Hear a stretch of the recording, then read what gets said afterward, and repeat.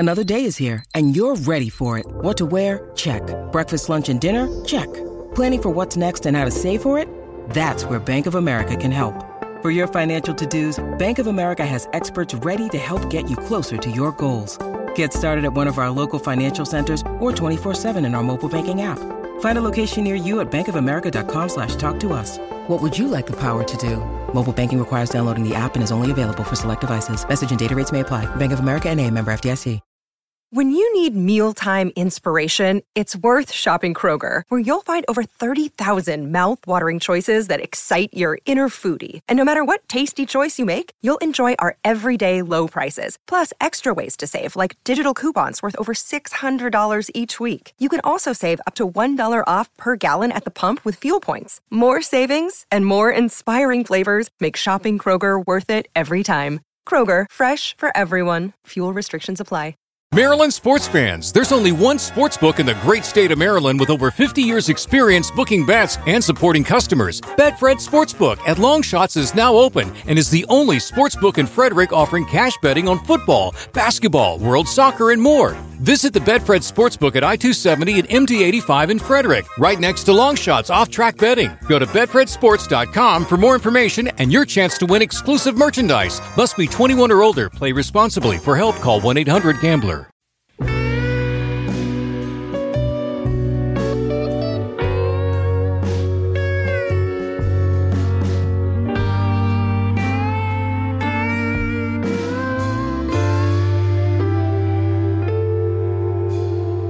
Hey everybody, welcome to Performance Anxiety on the Pantheon Podcast Network. I am your host, Mark, and this episode kind of took me by surprise, I gotta admit. I'm joined by pedal steel guitarist Spencer Cullum. Not only is he an in-demand session player in Nashville via London, but he's also been playing with Miranda Lambert for the past 4 years. And not being a huge country music fan, I really wasn't sure what to expect. But what I got was one of the nicest conversations I've had this year. Spencer learned the instrument with the legendary B.J. Cole. He's played Stonesy rock with the Deadstring Brothers, and he pushes the boundaries of pedal steel with his band Steelism. And he's got a new album out called Spencer Cullum's Coin Collection, which he likens to a cult, but with less death.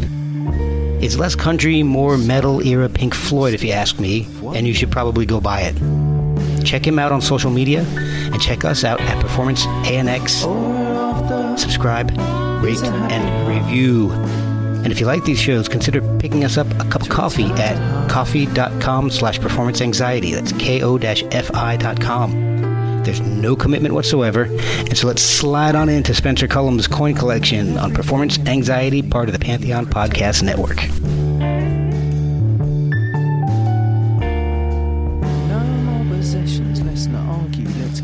That's great. And hey, this is Spencer Cullum. You can buy my new record, Spencer Cullum's Coin Collection, on YK Records on the 12th of November. But more importantly, you can listen to me on Performance Anxiety with the wonderful Mark. So tune in and don't drop out.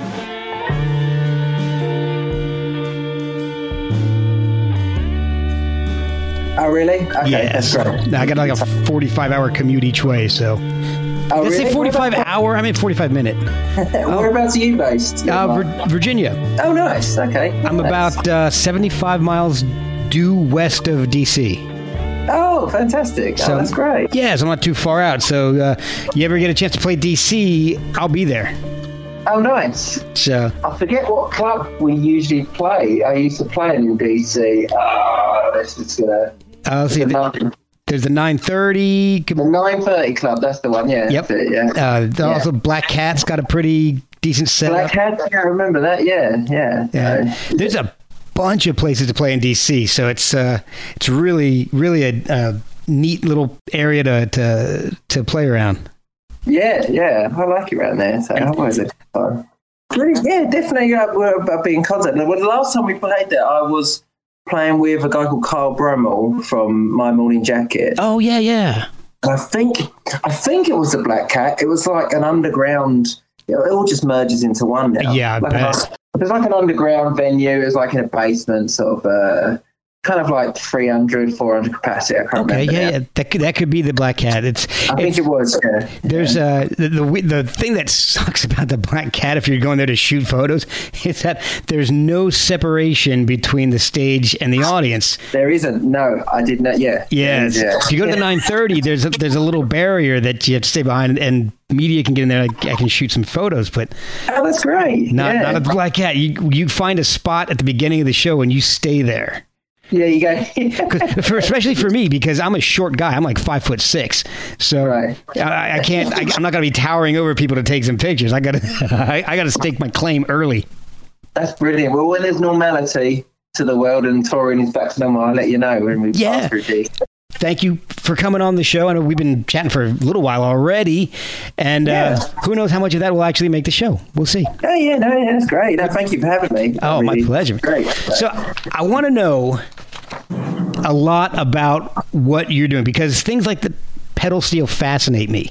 It's just such a amazing instrument, and it either sounds amazing when you get somebody like you playing, or your mentor BJ Cole, or Ben Keith, or Sneaky Pete. Sounds amazing. You get me on it, and it's just going to sound like hot garbage. Killing cats. Yeah, exactly. Yeah. So I want to know more about how you got into music. But the first thing I want to know is how hard is that thing to play? Because I mean, it's a pedal steel for a reason. There's pedals and there's all kinds of stuff. Yeah. It's really hard. I lost my social life to it, so I'm gradually getting back year by year, but they you're FaceTiming somebody on a podcast now. That's your social life. I mean, hey, that's 10 times better than the saying in a dark room playing pedal steel. I was like 20. So it's similar to like you're using all four limbs, and you have knee levers, you have pedals, and you got 10 strings. God. And then you got your picks, and then you got your bar in one hand. But I think the hardest thing is just to keep it in tune and to be able to because I'm trying to sort of like explain it like in a simple way. It's kind of, if you, so for instance, you're a guitarist and you have like a lap steel guitar, almost a guitar on like a table, and you have the bar across it. You're moving you can keep the bar in one position with a pedal steel guitar. Okay. And with the pedals and the knee levers, you're changing chords. It's the only instrument that you're doing with that. You're not even moving the bar. So with like... oh, wow. Yeah, so like I have the steel next to me, so but like I oh man, that's awesome. So if you you it's almost like the sound of like BJ Cole calls it like toffee. So you're literally adding all these chords by like moving pedals and moving mechanisms that change pull and release strings. Oh wow! So, I mean, like the guy who designed the concept, Buddy Emmons, was just a genius. Just like I don't know how he came across that. Just like mental. Yeah, Shot Jackson and Buddy Emmons kind of like, because everything used to be done on like the lap steel guitar, like West Wing stuff. And then there was a pedal steel. It was like Webb Pierce, and they had one pedal, and you could hear it wasn't as like harsh as a lap steel. It wasn't as quick. The changes weren't as quick. Okay. But yeah, it's I started going on a tangent on it, but yeah, that's fine. That's what this whole show's about, man. Yeah. You should have just called it tangents. Yeah. But like tangent string, yeah. So they kind of like it's the only instrument where you can kind of merge chords in one position. It's the only instrument you can do with that. So that's incredible, and it's so emotive. That's what I love about it. I mean, I listened to old Flying Burrito Brothers and it's so good. Ben Keith stuff with Neil Young. Yeah, and of course BJ Cole. I mean, he's done some. He's been on some of my favorite albums. Like one of my favorite albums of all time is Richard Ashcroft's "Alone with Everybody." Oh yeah, that's a great one. He was in the Verve for a little bit. Oh, so, really? He's actually in the band. He was in the band for a little bit, but he sounds great on that record. Oh yeah, I love that album. He's one of these players that like. Because I guess I learned steel guitar from like pop records, from Verve records, like through BJ, like Elton John records, or Rolling Stones, and like Beck. I hear that, and you know, especially like the Flying Burrito Brothers. It was like country, but it's like rock and roll sort of stuff. Yeah, psychedelic. Psychedelic, yeah. So when I moved to Nashville, this must have been about 10 years ago, I was more of like I don't know, I guess like, you know, not really a country pedal steel player. Okay. And then I started getting sessions, and then they're like, can you play like Pete Drake on the 1971 Tammy Wynette record? I was like, you know, and I was like, oh, I better like, I better learn some country music. Yeah. But BJ's not really a country player. I'm not really a country pedal steel player. I can play country music, but it's like, you know, we're trying to broaden it. We're trying to broaden the steel guitar. So, well, I'm loving what I'm hearing from you, and obviously loved what I've heard from BJ over the years. But how did you get into music in the first place? I mean, was your family musical? Did they make you play the piano when you were a kid or something?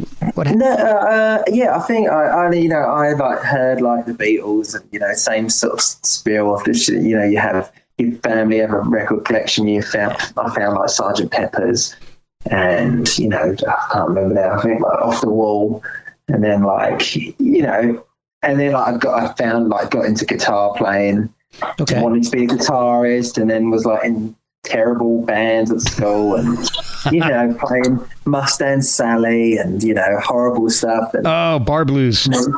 Yeah, you know, I think you got to go through that, and then playing pub gigs. You know, yeah. My dad was a ex-lorry driver for a brewery and used to deliver beer, so he knew all the pubs in London. Oh, so cool. he'd like, when I was like 15, he'd like, "Hey, my son's in a band," and like, if you get me playing pubs in London. So that's pretty awesome, though. Yeah, it was great. But then I realised like, there's so many guitarists out there. It's just like. And I heard like a Rolling Stones song, and it was like Al Perkins playing on it.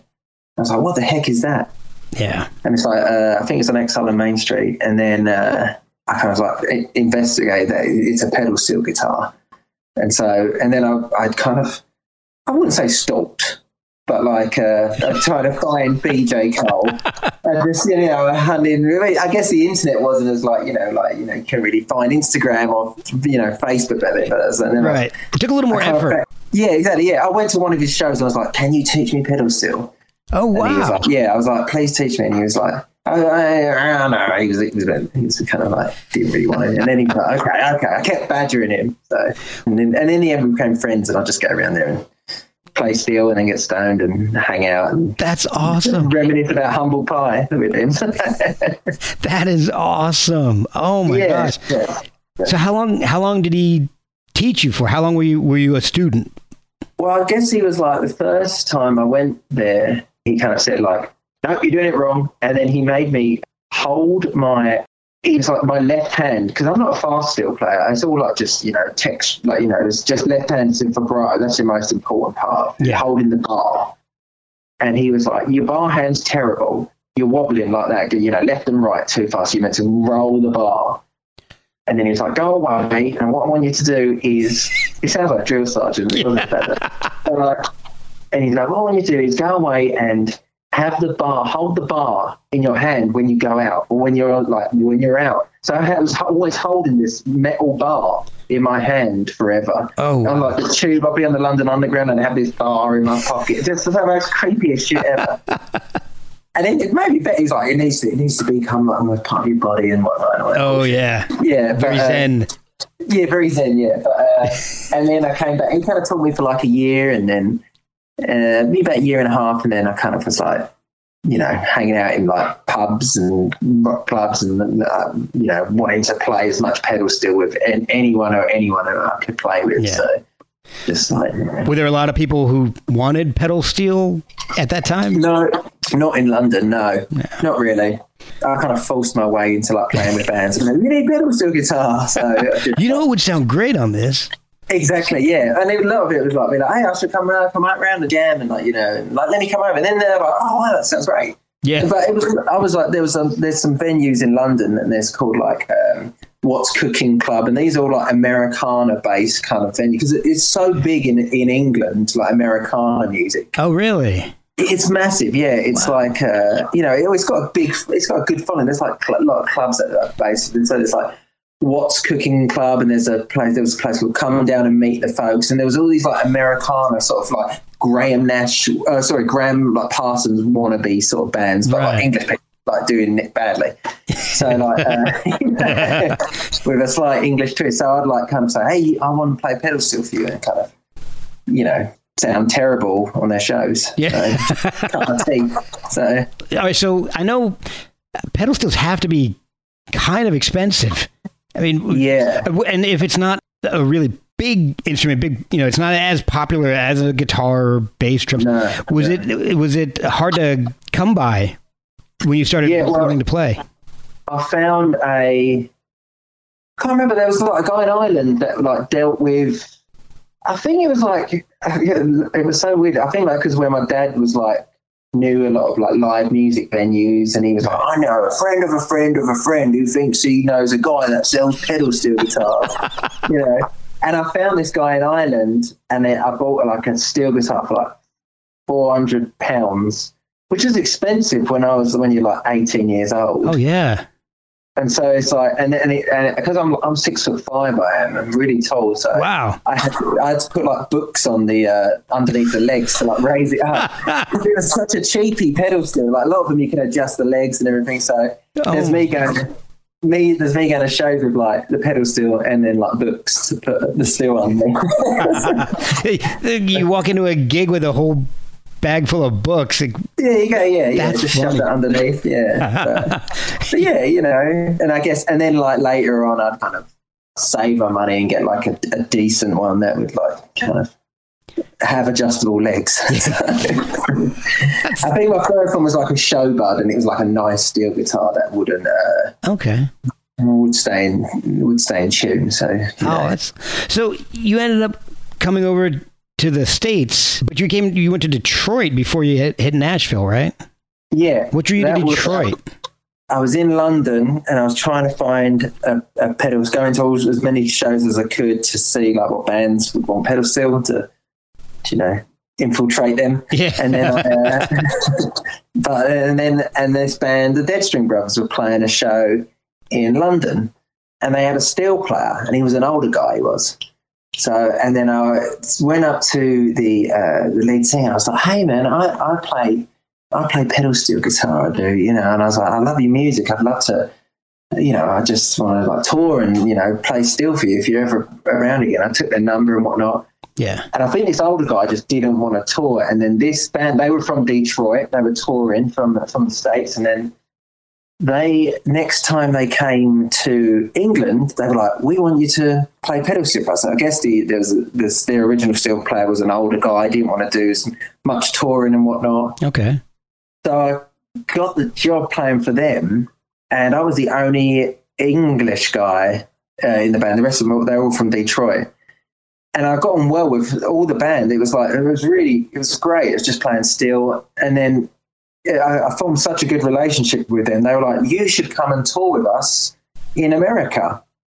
And I was like, "Oh, that sounds great. This is it." They're like, but it was like intense touring. Like, really? Yeah, just like, you know, sofa surfing sort of. Oh, like, God.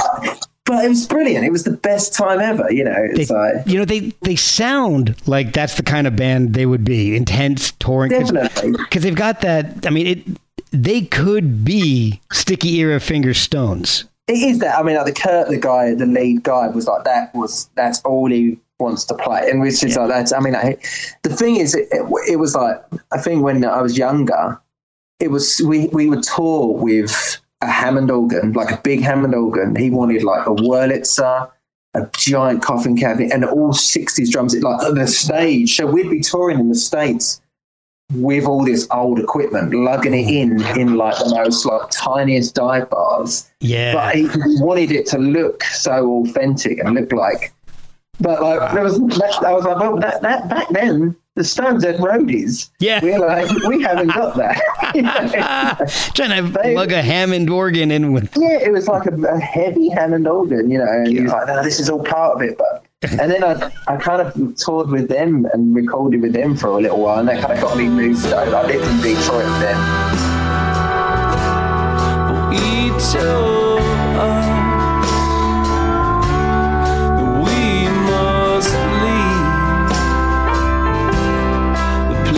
sweet truth. Ain't no sign that we've got a storm in the sea. Then I was going back and forth to America. I got busted at the airport for not having a visa. I got kicked out. Yeah, wow. Yeah, that's another long story. Then then they got sorted, and then I kind of was in the Deadstream Brothers for quite a while before. Man, I love that band. Those guys are fantastic. I mean, the first time I heard them was on Starving Winter Report, and I just fell in love with it. That's when I joined that album, that tour, and that touring cycle. I think that was their best sort of record, I think. So. Blindfolded is still one of my favorite songs. It's a great song, yeah. It's a really good song, yeah. I did, yeah. And I listened to it now, and it definitely was like. That record holds up really well. Yeah. I guess it went a bit different when there was a girl singer called Marsha who used to sing with the band, and she kind of left, and then you could see people started leaving, and it's just it's hard to if you're just non-stop on tour. It's hard to keep people, that I imagine. It's hard to keep people, and the Master and Kurt, there's a relationship in the band. Yeah. So that was, you throw that in the mix, that's never easy. No, it's never easy. And she when she left, it kind of felt like, it's not as, because we would go over to Spain, and because Spanish love rock and roll. They love rock and roll. We go to Madrid and Barcelona. They'd be like, this is amazing. And be like, we're like kings and queens in Spain. And they loved Marsha, the singer. And then when she quit, you could see people kind of like, where's Marsha? It's just kind of like, but it was still great. It was like, Yeah. I mean, the music has been great. Everything that I've heard, I've loved. So yeah, it's fun. So how did you go from Detroit to Nashville? I went back to England for a little while, and I was living in East London. I was busking, actually. I was kind of street performing on a pedal steel. No, with dobro, just playing in Notting Hill, earning a bit of money. Kind of was went from sofa surfing in Detroit and doing little dive bars to busking in Notting Hill. And then there was a girl called Caitlin Rose, who a guy called Jeremy Fetzer was her guitarist, who he kind of emailed me at on MySpace, maybe that was back then. Oh, wow. And said hey, you should come and play pedal steel. I think I met him somewhere in Nashville when I was passing through, something like that. And then I'd done some shows with Caitlin, and then same sort of thing. She was like, hey, if you're touring in Europe with us, why don't you come over and tour in America with us? So, and Caitlin she was blowing up in Europe, big venues. Okay.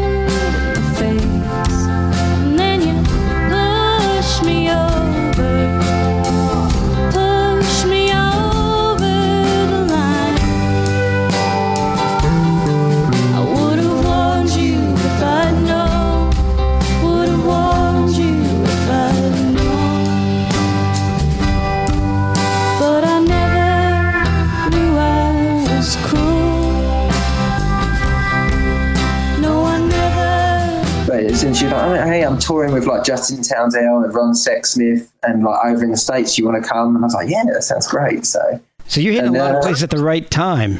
Yeah, and I think because there isn't many pedal steel players, so it's I think when an artist finds, I don't know, maybe it's about blowing the pedal steel trumpet, when an artist finds a steel player, they kind of want to keep them around because there isn't as many. They're not on rotation as. Almost like Linda Ronstadt, she's kept Dan Dugmore for the whole of her career. Yeah, and Neil with Ben Keith. Neil Young with Ben Keith. It's they just I think steel players have that sort of, I think you just... Yeah, I mean, if you go to Nashville, you throw a rock and you're going to hit 4 guitar players. You're not going to hit a whole lot of pedal steel players. I mean, you'll probably hit more in Nashville than anywhere else, but... You will hit more in Nashville, but there still is only it's about my age. There's like 5 or 6, about around my age sort of thing. So it's kind of like that. I like working and willing to tour. Yeah, or that like has just pedal steel guitar, So, but. So did you start doing a lot of session work as soon as you hit Nashville, or did you have to grow into that? I started doing. I think when I went to Nashville, I worked on Caitlin's record, and I was working with a guy called Andrew Combs. He was my roommate, and he was putting a record out, and they were like, "Oh, come play on my record." And so I kind of like, it was a great start to sort of get in the world of sort of the Nashville recording world, and like there's a thing called over here called the number chart. It's called like the Nashville number chart, and it's where they like put the way they read music is with numbers like 1, 4, 5. It's really it was when they put that in front of me, I was like, what the heck is this? I was like, just tell me, is it in G? And then I had to get like the bass player of the band that like luckily like explained it to me what it is. But I think the Caitlin and Andrew Combs are kind of and I kind of cut my teeth there, like with the studio, because it's so fast in Nashville. Everything's really fast. Oh yeah. You sit down, you put a chart in front of you, Yeah, so professional. I mean, it's just boom. Yeah. And I wasn't like used to doing it that fast, but I got better and better at it, and it's kind of like. But when I first started doing Nashville session stuff, they were like, put the chart in front of me. I'm like, what the heck? Okay. Give me a minute. Hey, what's this called here? It's got a 3 and a dot on it. It's like, I know chords with letters. I don't know them with numbers. Yeah, exactly. What's chord 3? Yeah, exactly. That's not a chord, But in the end, I had to like get taught how to do that, and or I'd be like going home and Googling like Nashville number and having to learn it, and so but it was great though. So now you've done some pretty wild sessions. I mean, with some pretty big names. I mean, I'm looking at a very short list here, but I'll just throw a few out that really blew me away. Was Deer Tick, Kesha, Miranda Lambert, Dolly Parton. I mean, and in doing, I'll be honest with you, in doing research for this episode here, this is the very first Kesha song I've ever heard.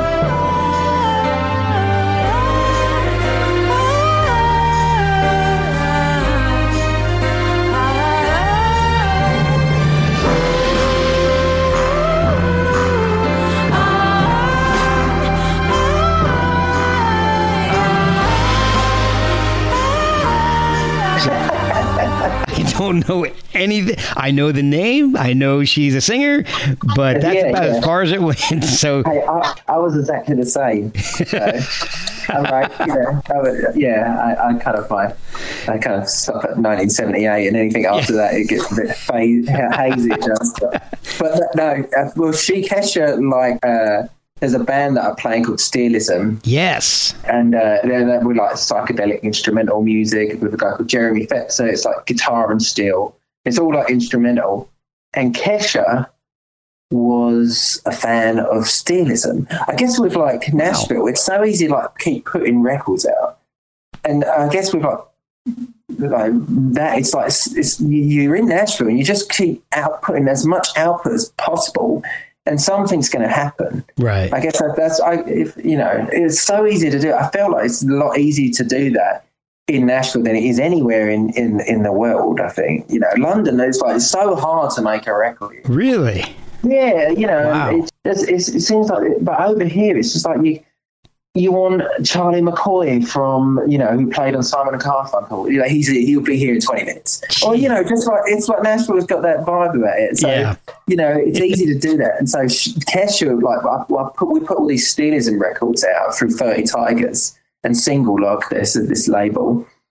And Kesha heard that band, and she wanted Steelism to play on a song. That's awesome. Yeah. So, and it was great because we could kind of be because it was like our band, so it's like our baby. We can kind of we didn't feel as like hired guns. It's okay. It didn't feel as like here's a chance to do this. We felt like, oh, this is the band. Me and Jeremy could kind of arrange and it was pretty wild. There was like, she's lovely. She's really sweet. But there was like someone from Vice magazine, and I guess this was like she was like, you know, recording and being like on the down low with her music and kind of like being quiet and everything about it. Okay. But there was like so many people in the studio. It was like an entourage. It was like so many people, just like, oh my God. Vice magazine's here, so like, you know, and then the management are here, and, you know. Geez. So there's like, while we're recording, there's like Vice magazine just knocking over microphones and everything. I was like, I do enjoy your journalism, but please. But it was great. Yeah. But she wrote this song. I guess her mum wrote this song, and then she like Dolly Parton covered it or something like that. So I think like there was like some sort of connection with her mum, and then Dolly sang on it. Wow, which is pretty cool. That's pretty amazing. Yeah, the Queen. You know? Yeah, I know. You don't get much better than that. I mean, everybody loves Dolly. Yeah, exactly. Yeah, and from what I've heard, she's just an awesome person. So. Yeah, well, yeah. Now, you also played and you toured with Miranda Lambert. Am I right with that? I still do. Yeah, I still tour with Miranda. I've been with her for like 4 years now.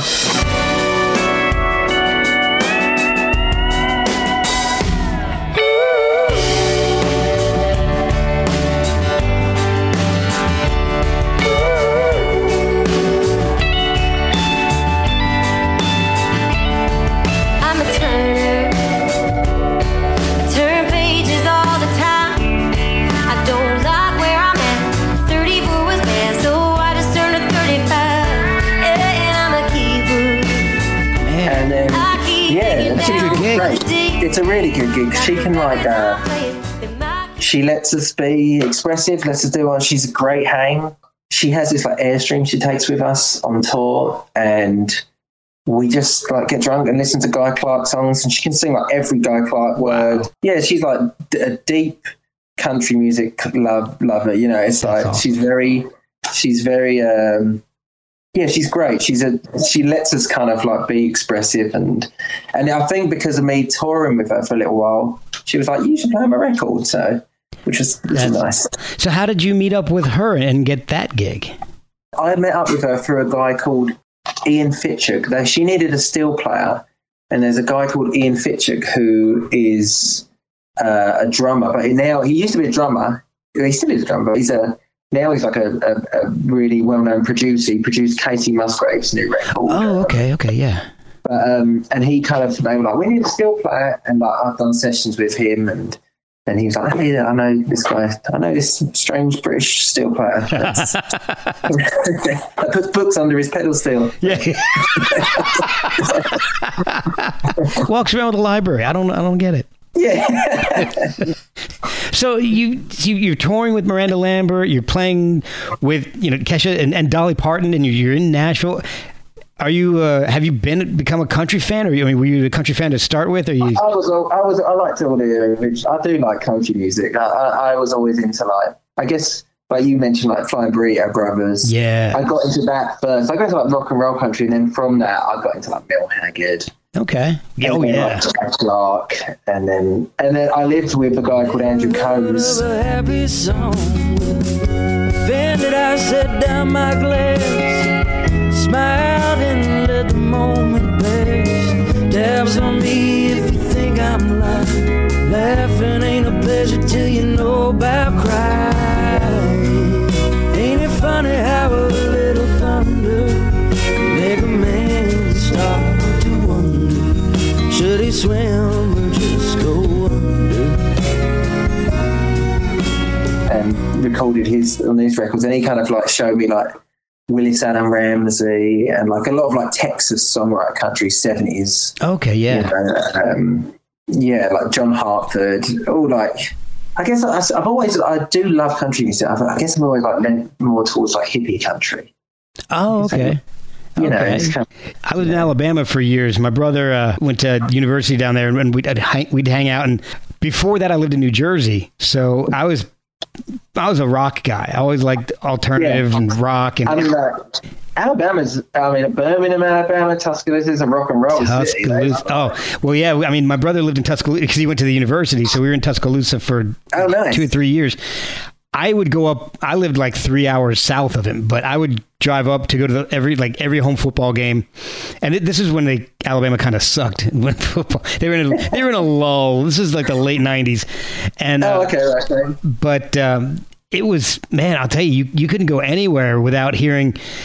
Obviously Skinnerd, but I mean, David Allan Coe and Chris Christopherson, all the outlaw guys. That was what was big. Drive-by truckers were huge, were becoming huge. So I guess they kind of manifested that sort of outlaw thing that they kind of like, they kind of updated it a bit at that time. They took a lot of what they would listen to because Patterson's dad owns I guess he owns it and is the bassist at Fame, isn't he? At Muscle Shoals. Oh yeah, David Hood. Yeah. So, which you guys recorded there at Steelism, right? Yeah. We tracked our first record there.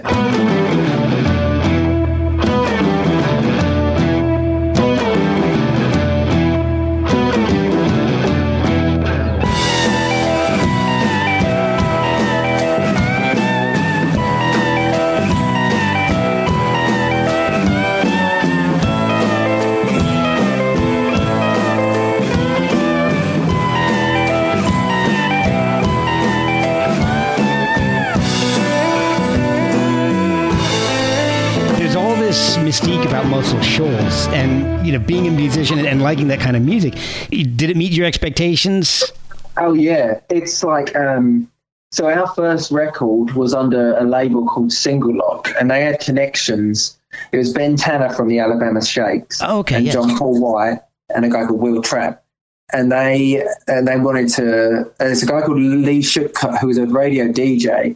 Showed I think we had like a 7-inch out, and they showed it to them, and they were like, "We should put your first record out."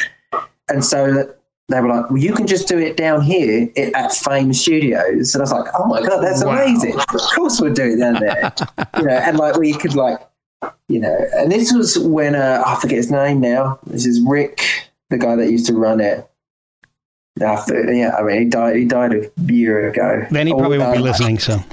Well, yeah, but I mean, if there's any like Alabama friends from Muscle Shoals, they'd be like, "You idiot, Rick Hall." That's it. Yeah. So thank God. I mean, I'm sure if they had it, We just had to keep it going. We had to just keep the conversation going. We knew. Yeah, exactly. Yeah. But he was still running the place, and we'd go in there we'd be able to have the whole they'd Single Lock. Like the Ben Tanner had the engineering key, so when they'd finish up at 6, Steelism would be able to go there and just stay till 3 in the morning. Wow. So and it's it hasn't changed a bit. The console was still the channels it's well, this is a 28 track console, but we've only got 12 tracks because everything's broken.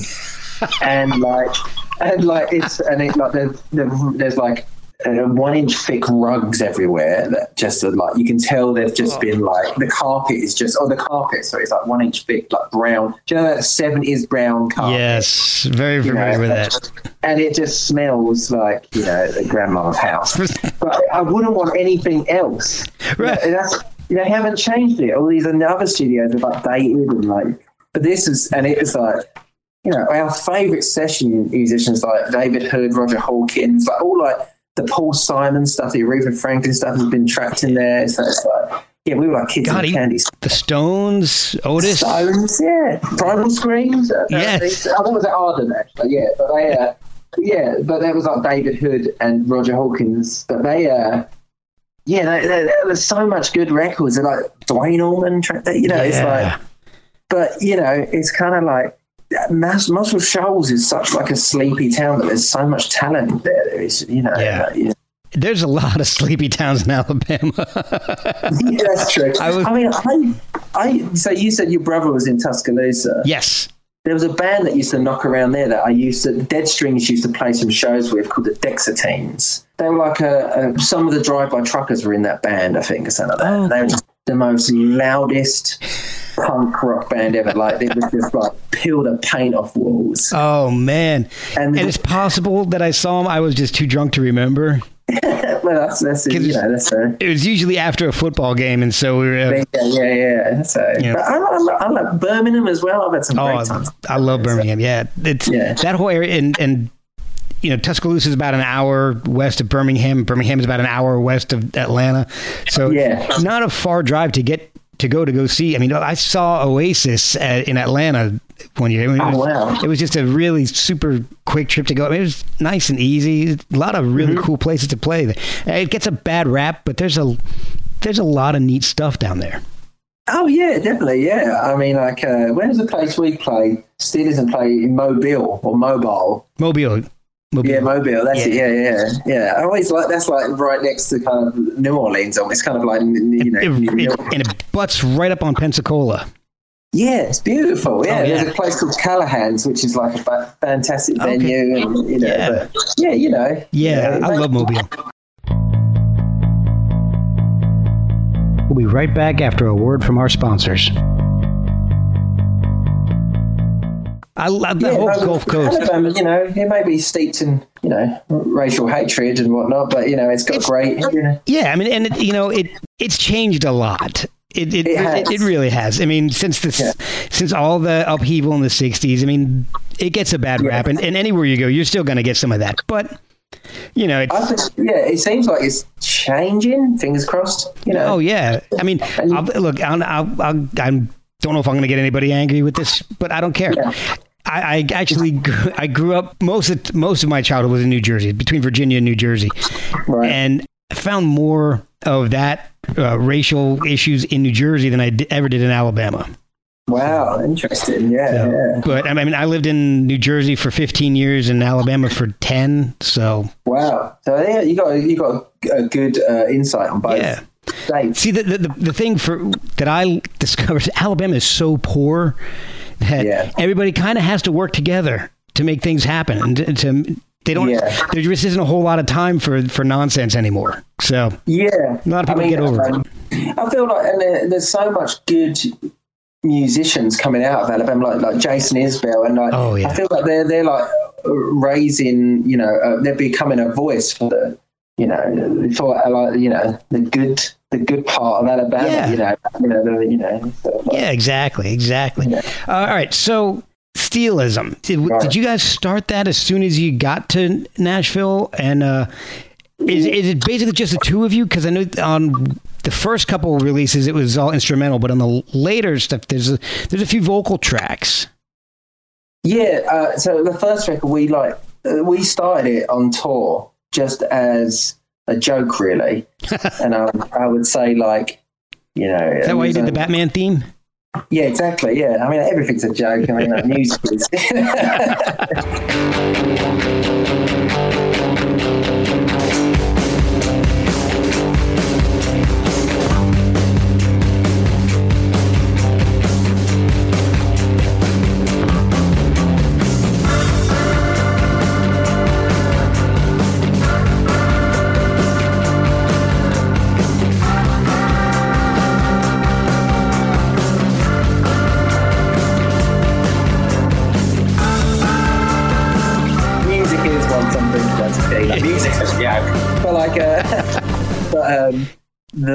We started it touring with Caitlin Rose, and then we were like in sound checks, you know, we'd start to like mess around with songs, and kind of like backstage we'd kind of start writing instrumental songs and whatnot. And then I used to say, well, I'm going to form my own band called Steelism, and we're going to, you know, have our own label called Pie Face Records, and they're going to put our records out and just make up stupid shit. Right. You know? And then kind of Jeremy was like, we should record something. And then we kind of started recording an EP, and then we just kind of, the monster was born. It started snowballing, like, oh yeah, you know, then we got our record label with Single Lock, and then started doing our first record and done our second record. So you guys have a great vintage sound with the band. Do you use a lot of vintage equipment? Yeah, I mean, like, we're all like, we're quite snobbish with it. So, you know. Not as bad as the Dead String Brothers? I mean, you're not... I think they're probably like rubbed off on me, really. I guess I like old 60s amplifiers, old 60s gear and 60s pedal steels. And, you know, and like we like tracking to tape. And so do you tour with a lot of the old stuff, or do you have to find something that emulates it? I always tour with an old 60s Princeton. And what about the effects? Because you have some really awesome effects on that pedal steel. So are those vintage too? Yeah, no, they're kind of new. I used to have like a tape echo that I used to take on tour, and now that just stays at home. Oh yeah. But like a lot of the stuff, you know, is a pedal board that I take. But now, you know, I guess I have been with pedal steel. There's the one thing with Nashville. Well, not Nashville. I think the pedal steel community is like a lot of older pedal steel. Well, not all of them. You know, are very like. Want to keep the pedal steel guitar like a traditional sound. Okay. If it ain't country, you know, it's like, you know, I ain't going to listen to it. Right. So, you know, I guess with like, I'm trying to like add effects and, you know, make it. That's been used for years. Like Sneaky Pete had like fuzz steel guitar and stuff like that. The first time I heard that, it blew me away. Yeah, it was like this spaceship, you know, and he's got all these controls in his steel guitar. So, and I guess I've always kind of like wanted that same sort of thing with my steel guitar. I've always like dabbled in like, you know, delays and fuzz and like, you know, kind of, you know, making it not just a country instrument, which I kind of do with Steelism. So, well, now on the tracks that you have vocals, are you guys the ones writing the lyrics, or are the guest singers writing the lyrics for those tracks? They're half and half. They're like, we'll write the song and then they'll kind of write the lyrics and we'll go back and forward and kind of, we have like Jesse Balin and Andrew Combs wrote the lyrics for this song, and then we just kind of added music to it. So we kind of never really delved into lyrics when we were doing Steelism. We kind of let the singers do that. So. But now you're delving into lyrics with the new album that you're doing. Yeah. So, okay, before we get into too much of that, I want to know, it's called Spencer Cullum's Coin Collection. Yes. Where did that name come from?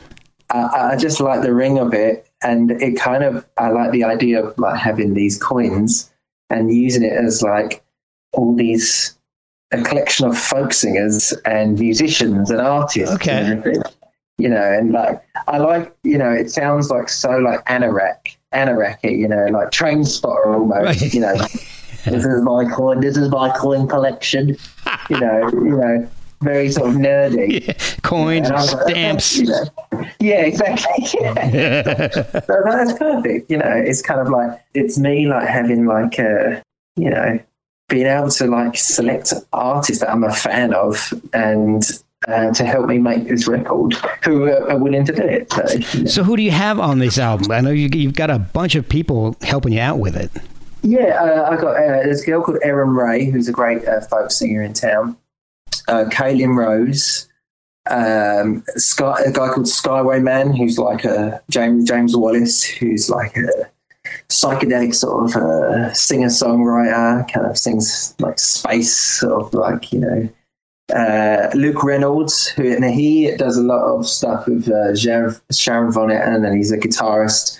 I met him through he played on Miranda Lambert's records. He does, and he's in Gusto as well, and he kind of played all like tape effects and kind of like the E. Brian Eno sounds. Oh, cool! Yeah. There's a picker in town called Sean Thompson who plays like Burt Yanks. He's like, and Richard Thompson. He's just like unbelievable, like acoustic picker. Wow. I'm trying to think now. There is more. Annie Williams, a fantastic singer in town, who's beautiful, you know. And then there's Jim Hoke. There's a plethora of music. Bunch of people. Yeah, it's fun, and I like the idea of like being able to having like. I've been really into like almost like the idea of like it being like a cult. You know, like how like it'd be like a fake cult. You never know. Spencer Cullum's version of Jonestown. Exactly. Yeah. But more like English and not as much death. Yeah. But like, but like Bovril instead of Kool-Aid. Yeah, exactly. Yes, a polite version. Yeah. It's almonds mustard instead. Yeah, but like, but I do like there's all these scenes in England, like Canterbury music scene, which was like Soft Machine and like Gong and Kevin Ayres and all these kind of like folk scenes that were in London. I was like, there's so many good like folk musicians in Nashville. It's like, it'd be great to kind of like have like a sort of collective of on a record. Yeah. I mean, I wrote the songs, but it's nice to kind of share them with like people that I'm a fan of. Right.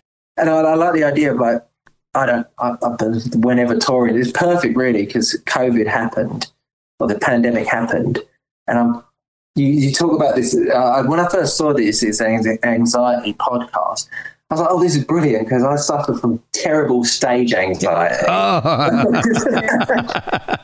So like, and I was like, I can't. I'm going to try and adapt. I need to now because I've kind of dug my own, hole. But I need to now perform these songs. Right. And I'm used to like being hiding behind a pedal steel guitar. I can't. So I need to like. So I was like, okay, we're gonna put this out, and I'm gonna have to perform. And then the pandemic, I was like, yes, delays, yes. So. Oh man, so were you writing these songs over the course of working with Miranda and Steelism and all that, or did you write them specifically for this album? I was touring a lot. And then I was with Miranda, and then I was also touring a lot with Steelism. We was out with Carl Bramall from My Morning Jacket. We was like opening for him, and then like being in his backing band, and that was great. It was really good. And then, but I got off the road, and I was just like burnt out, just really kind of like I want to do something where I write songs and kind of have the idea of just producing and I've always wanted to make like a quintessential like English folk record. Okay. But with like, that is like, but that's very like, not throwback, but it's, kind of harkening like 60s Fairport Convention, all these like famous English folk bands. Okay. And I honestly think there's like so many good Nashville players that do that here, but don't really get the exposure of Okay. Well, yeah, because that's not what Nashville's for. That's not what Nashville does. That's not what Nashville's for. Yeah. No, it's like for country music, but there is like I honestly there's great like folk musicians here. Like there's so many. There's a band called Ornament, which is like a pop sort of like folk band. That's like these young kids. They're like 18 years old, and they're just like. And then Sunseeker, and they're like Third Man, and they're like young people. And then Skyway Man, obviously, it was on my record.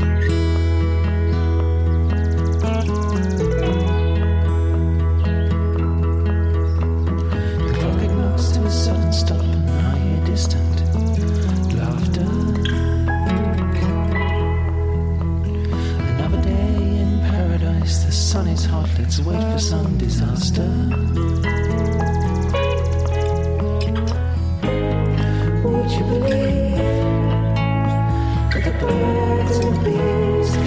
But there is like a little collective scene that kind of play each other's records and whatnot. And I was like, I might try and manipulate that and use that for my own benefit. So did you decide consciously to sing your own songs just to kind of get over that performance anxiety that you had? I wanted it to sort of sound like English. Okay. And I was like, but I wanted the musicianship to be really good. Yeah. So You're making it sound like they're mutually exclusive. Yes. I wanted to sound English, but good. Yes. Well, I guess it's like, I'm not going to name names. There's a whole thing like, there's this English folk scene in England. And it was like, I guess it was like in the late 2010s, where there's all these like folk bands that I'm doing like the commas, folk bands that were like coming out of England.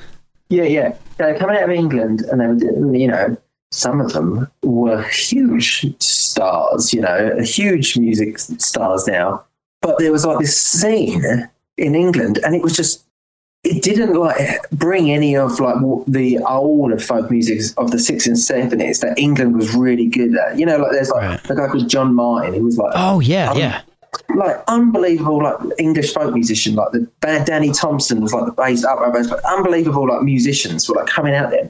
And I was like hanging out in England when I was learning steel or like playing steel guitar. I was like, there's this, and it says we're like this folk West London folk scene. I was like, they're not. Musicianship isn't as like, you know, as grade A as what it was in the 60s and 70s. Now I sound like an old curmudgeon sort of like, it wasn't as good as it was in the 60s and 70s. Yeah. But there is this like group of younger players, younger than me because I'm getting on a bit, but like, you know, that are like, that kind of are really influenced by that English folk thing and like play that way. Like, and do it really well. Okay. And obviously their own sort of stance, but like, you know, they've really like studied it well. And I thought I'll take some of that and put it on my record. Well, I've really been enjoying it. I like the song "To Be Blinkered." I love the little atmospheric things you've got, like the birds chirping and all. Yeah, I love it. Yeah. That whole, to me, the entire album kind of sounds like you could fit every single song right in the middle of Pink Floyd's Metal. Oh yeah, I love all that stuff. Yeah, so, that's like if Metal was a double album, it could, you know, your album could be one half and Metal would be the other half. It really goes together. But all right, and I know I'm going to butcher this. Oh no, you're all right. But the song Dietrich Buxtehude. Buxtehude, yeah, you said it right. All right. How did you? I read up a little. I had no idea who in the hell that was until I heard your song. And so he's a Danish-German organist and composer of the Baroque period. Yeah. How did you pick that for a song and an influence and title? I was in Buxtehude in Germany touring, and it was beautiful. And I was like, had a couple of days up there. And this was years and years ago. And yeah, I was just out there. I was like, Buxtehude is like one of my favorite places in Germany. Okay. And then I've like read like that composer like would visit there and whatnot, and I kind of like dedicated it to him, and then kind of made it's kind of like, I know like Germans find it offensive to call it krautrock music. I hate the word krautrock because, you know, I would, you know, it's kind of like, I think English called it krautrock, didn't they? But and I kind of made this like krautrock song.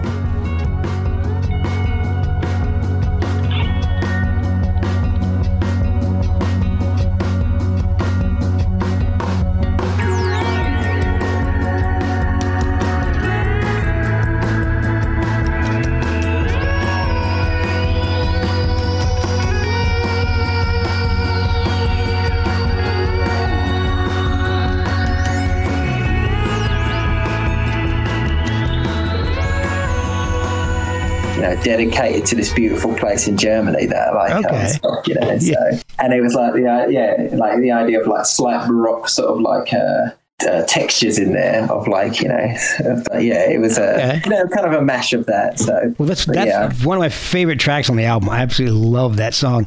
That, and I love the that fuzzed out solo on My Protector. Oh yeah, I love all that. So that's Sean Thompson, and it's like that Robert Fripp sort of you know, kind of. Man, that is such a cool solo, and it fits the song. It just, and it's, and you know, it's a little low in the mix, which I love. Yeah. You know, it makes you pay attention to it a little bit more. Yeah. I guess it was like, you know, it definitely was like our sort of like going into like, this doesn't matter if it's like not catchy.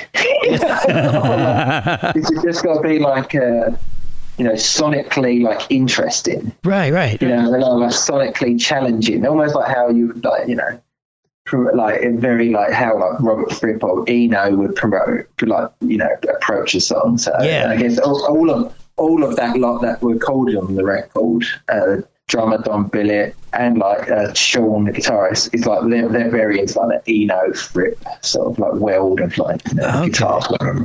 So we kind of that sort of textural sort of sonic sort of palette sort of thing. Well, the one thing that's not a huge presence, and an obvious presence at least, is the pedal steel.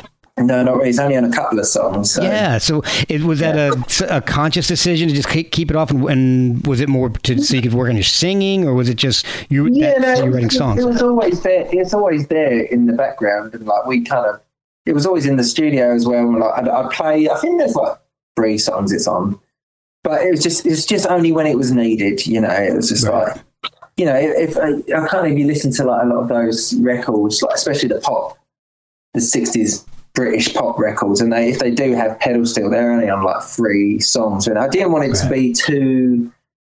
I do feel like the pedal steel can like across borders from a lot of genres, but I feel like whenever I go to the pedal steel, it's almost like my hiding place. Okay. I always hide behind it, and if I'm not behind the pedal steel, I'm not hiding. I didn't want to like hide behind anything. You know, I wanted to kind of embrace new stuff that would make me like nervous, and like so it would sound naive, almost like I'm playing guitar and singing, which I've never really done before. So okay, before we started recording this, you were doing a session. Yeah. So all right. So first of all, can you tell us a little bit about what you were working on, and then whether or not you can, I am curious as to how session work has changed since the pandemic. Are you able to go into studios? Are you doing it remotely and sending your tracks in? How has it changed since everything kind of hit the fan? It's busy. I've been busy. Oh, it's good. Crazy. I mean, like everyone, when it first happened, I was doing stuff at home, which is fine. I like playing pedal steel in my underwear, drinking coffee. Who doesn't? You know, yeah, it's fantastic. You know, no one tells me what to do. But like, and then like when they figured out that just everyone can go in and just wear a mask and keep distant, and if you're doing a record, I've done this record recently with a guy called Jay Joyce, who's a producer in town, and he's with a guy called Charlie Walsh, and he's like a country picker, fantastic country picker. Okay, yeah. And it was like a 1-week record. And so because that, you have to get a test before you go in, and so everyone's it's actually getting this. You know, I still have no idea how the industry, just the machine works. Yeah. It's just boggles me.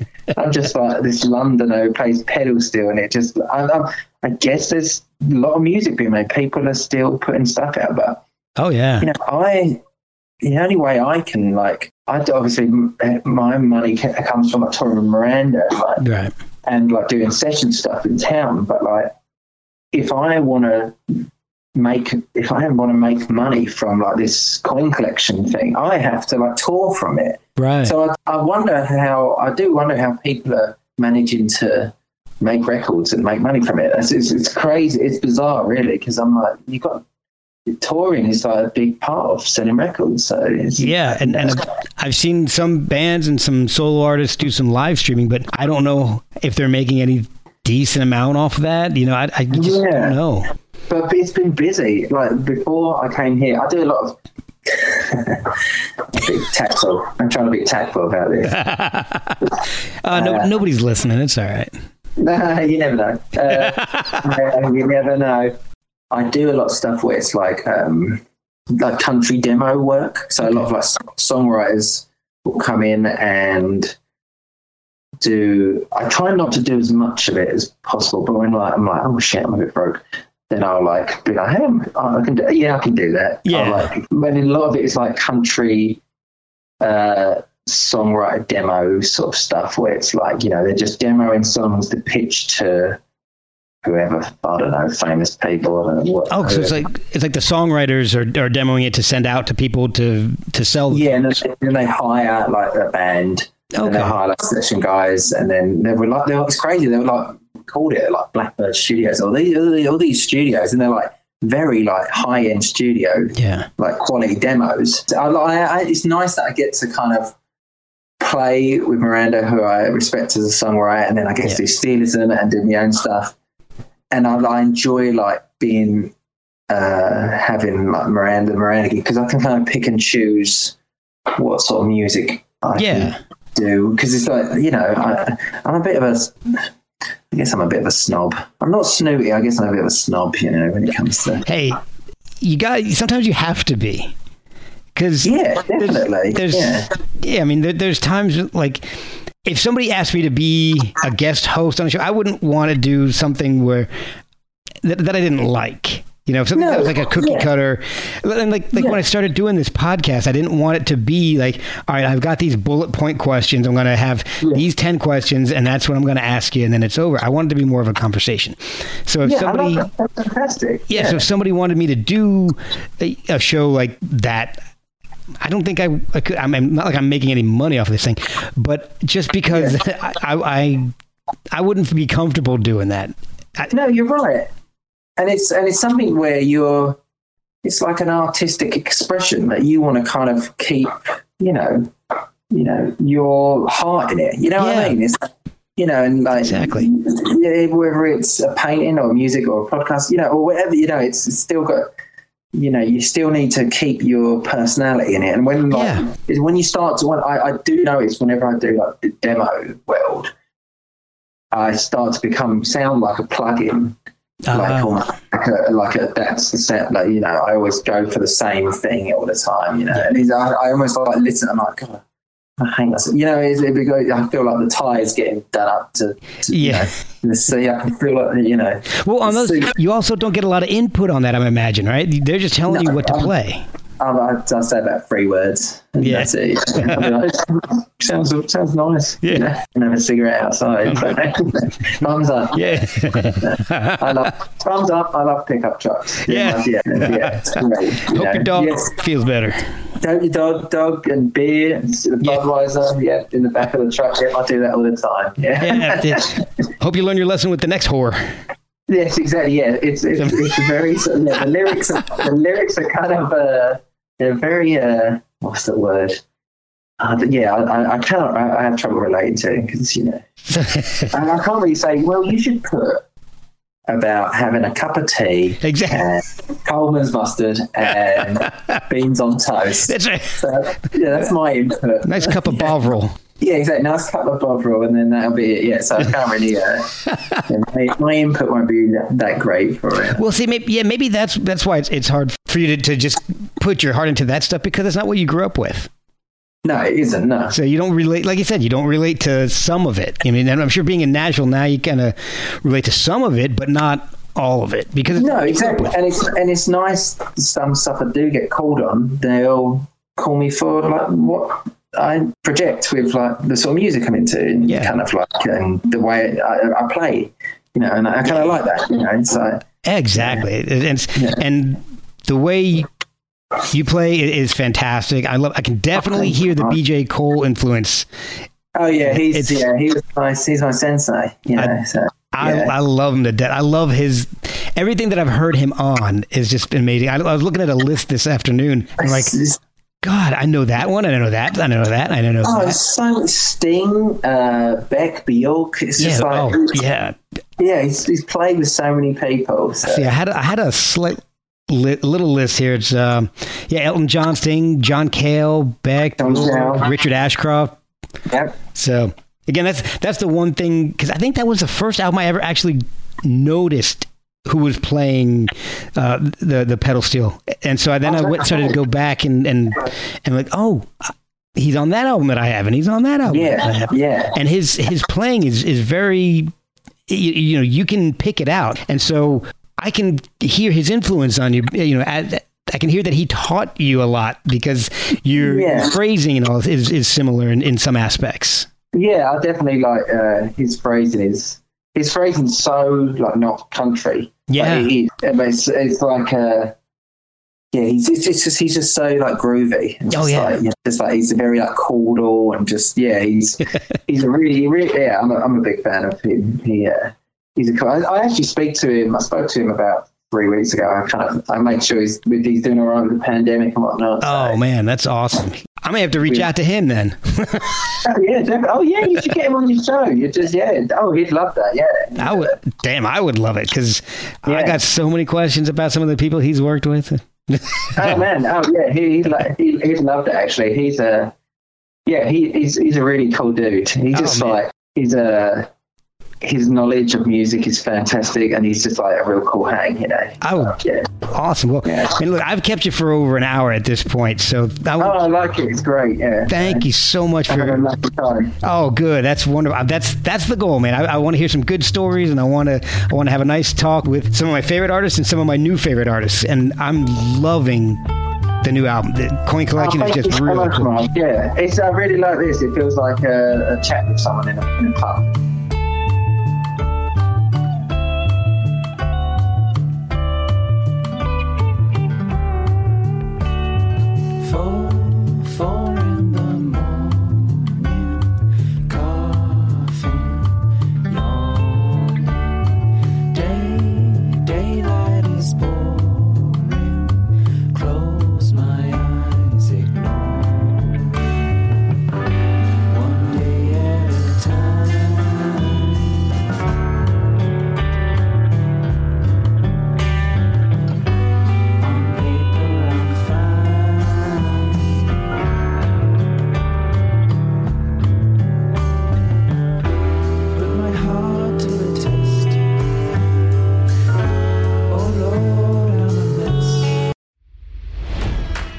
It's NFL draft season, and that means it's time to start thinking about fantasy football.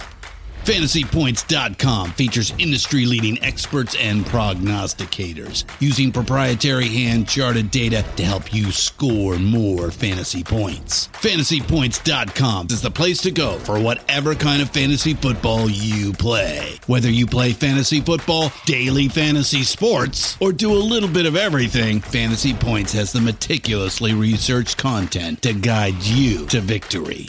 And why wait for the fall? Fantasy Points also covers the new spring football league, the UFL. Join the guru, John Hansen, Scott Barrett, Joe Dolan, and other massive names in the fantasy football universe with an exclusive offer. Use code Pantheon for 15% off any Fantasy Points package, including the all-in package, with access to every article, tool, and data nugget that Fantasy Points has to offer. That's FantasyPoints.com and code Pantheon for 15% off at Fantasy Points. FantasyPoints.com, code Pantheon. Score more fantasy points.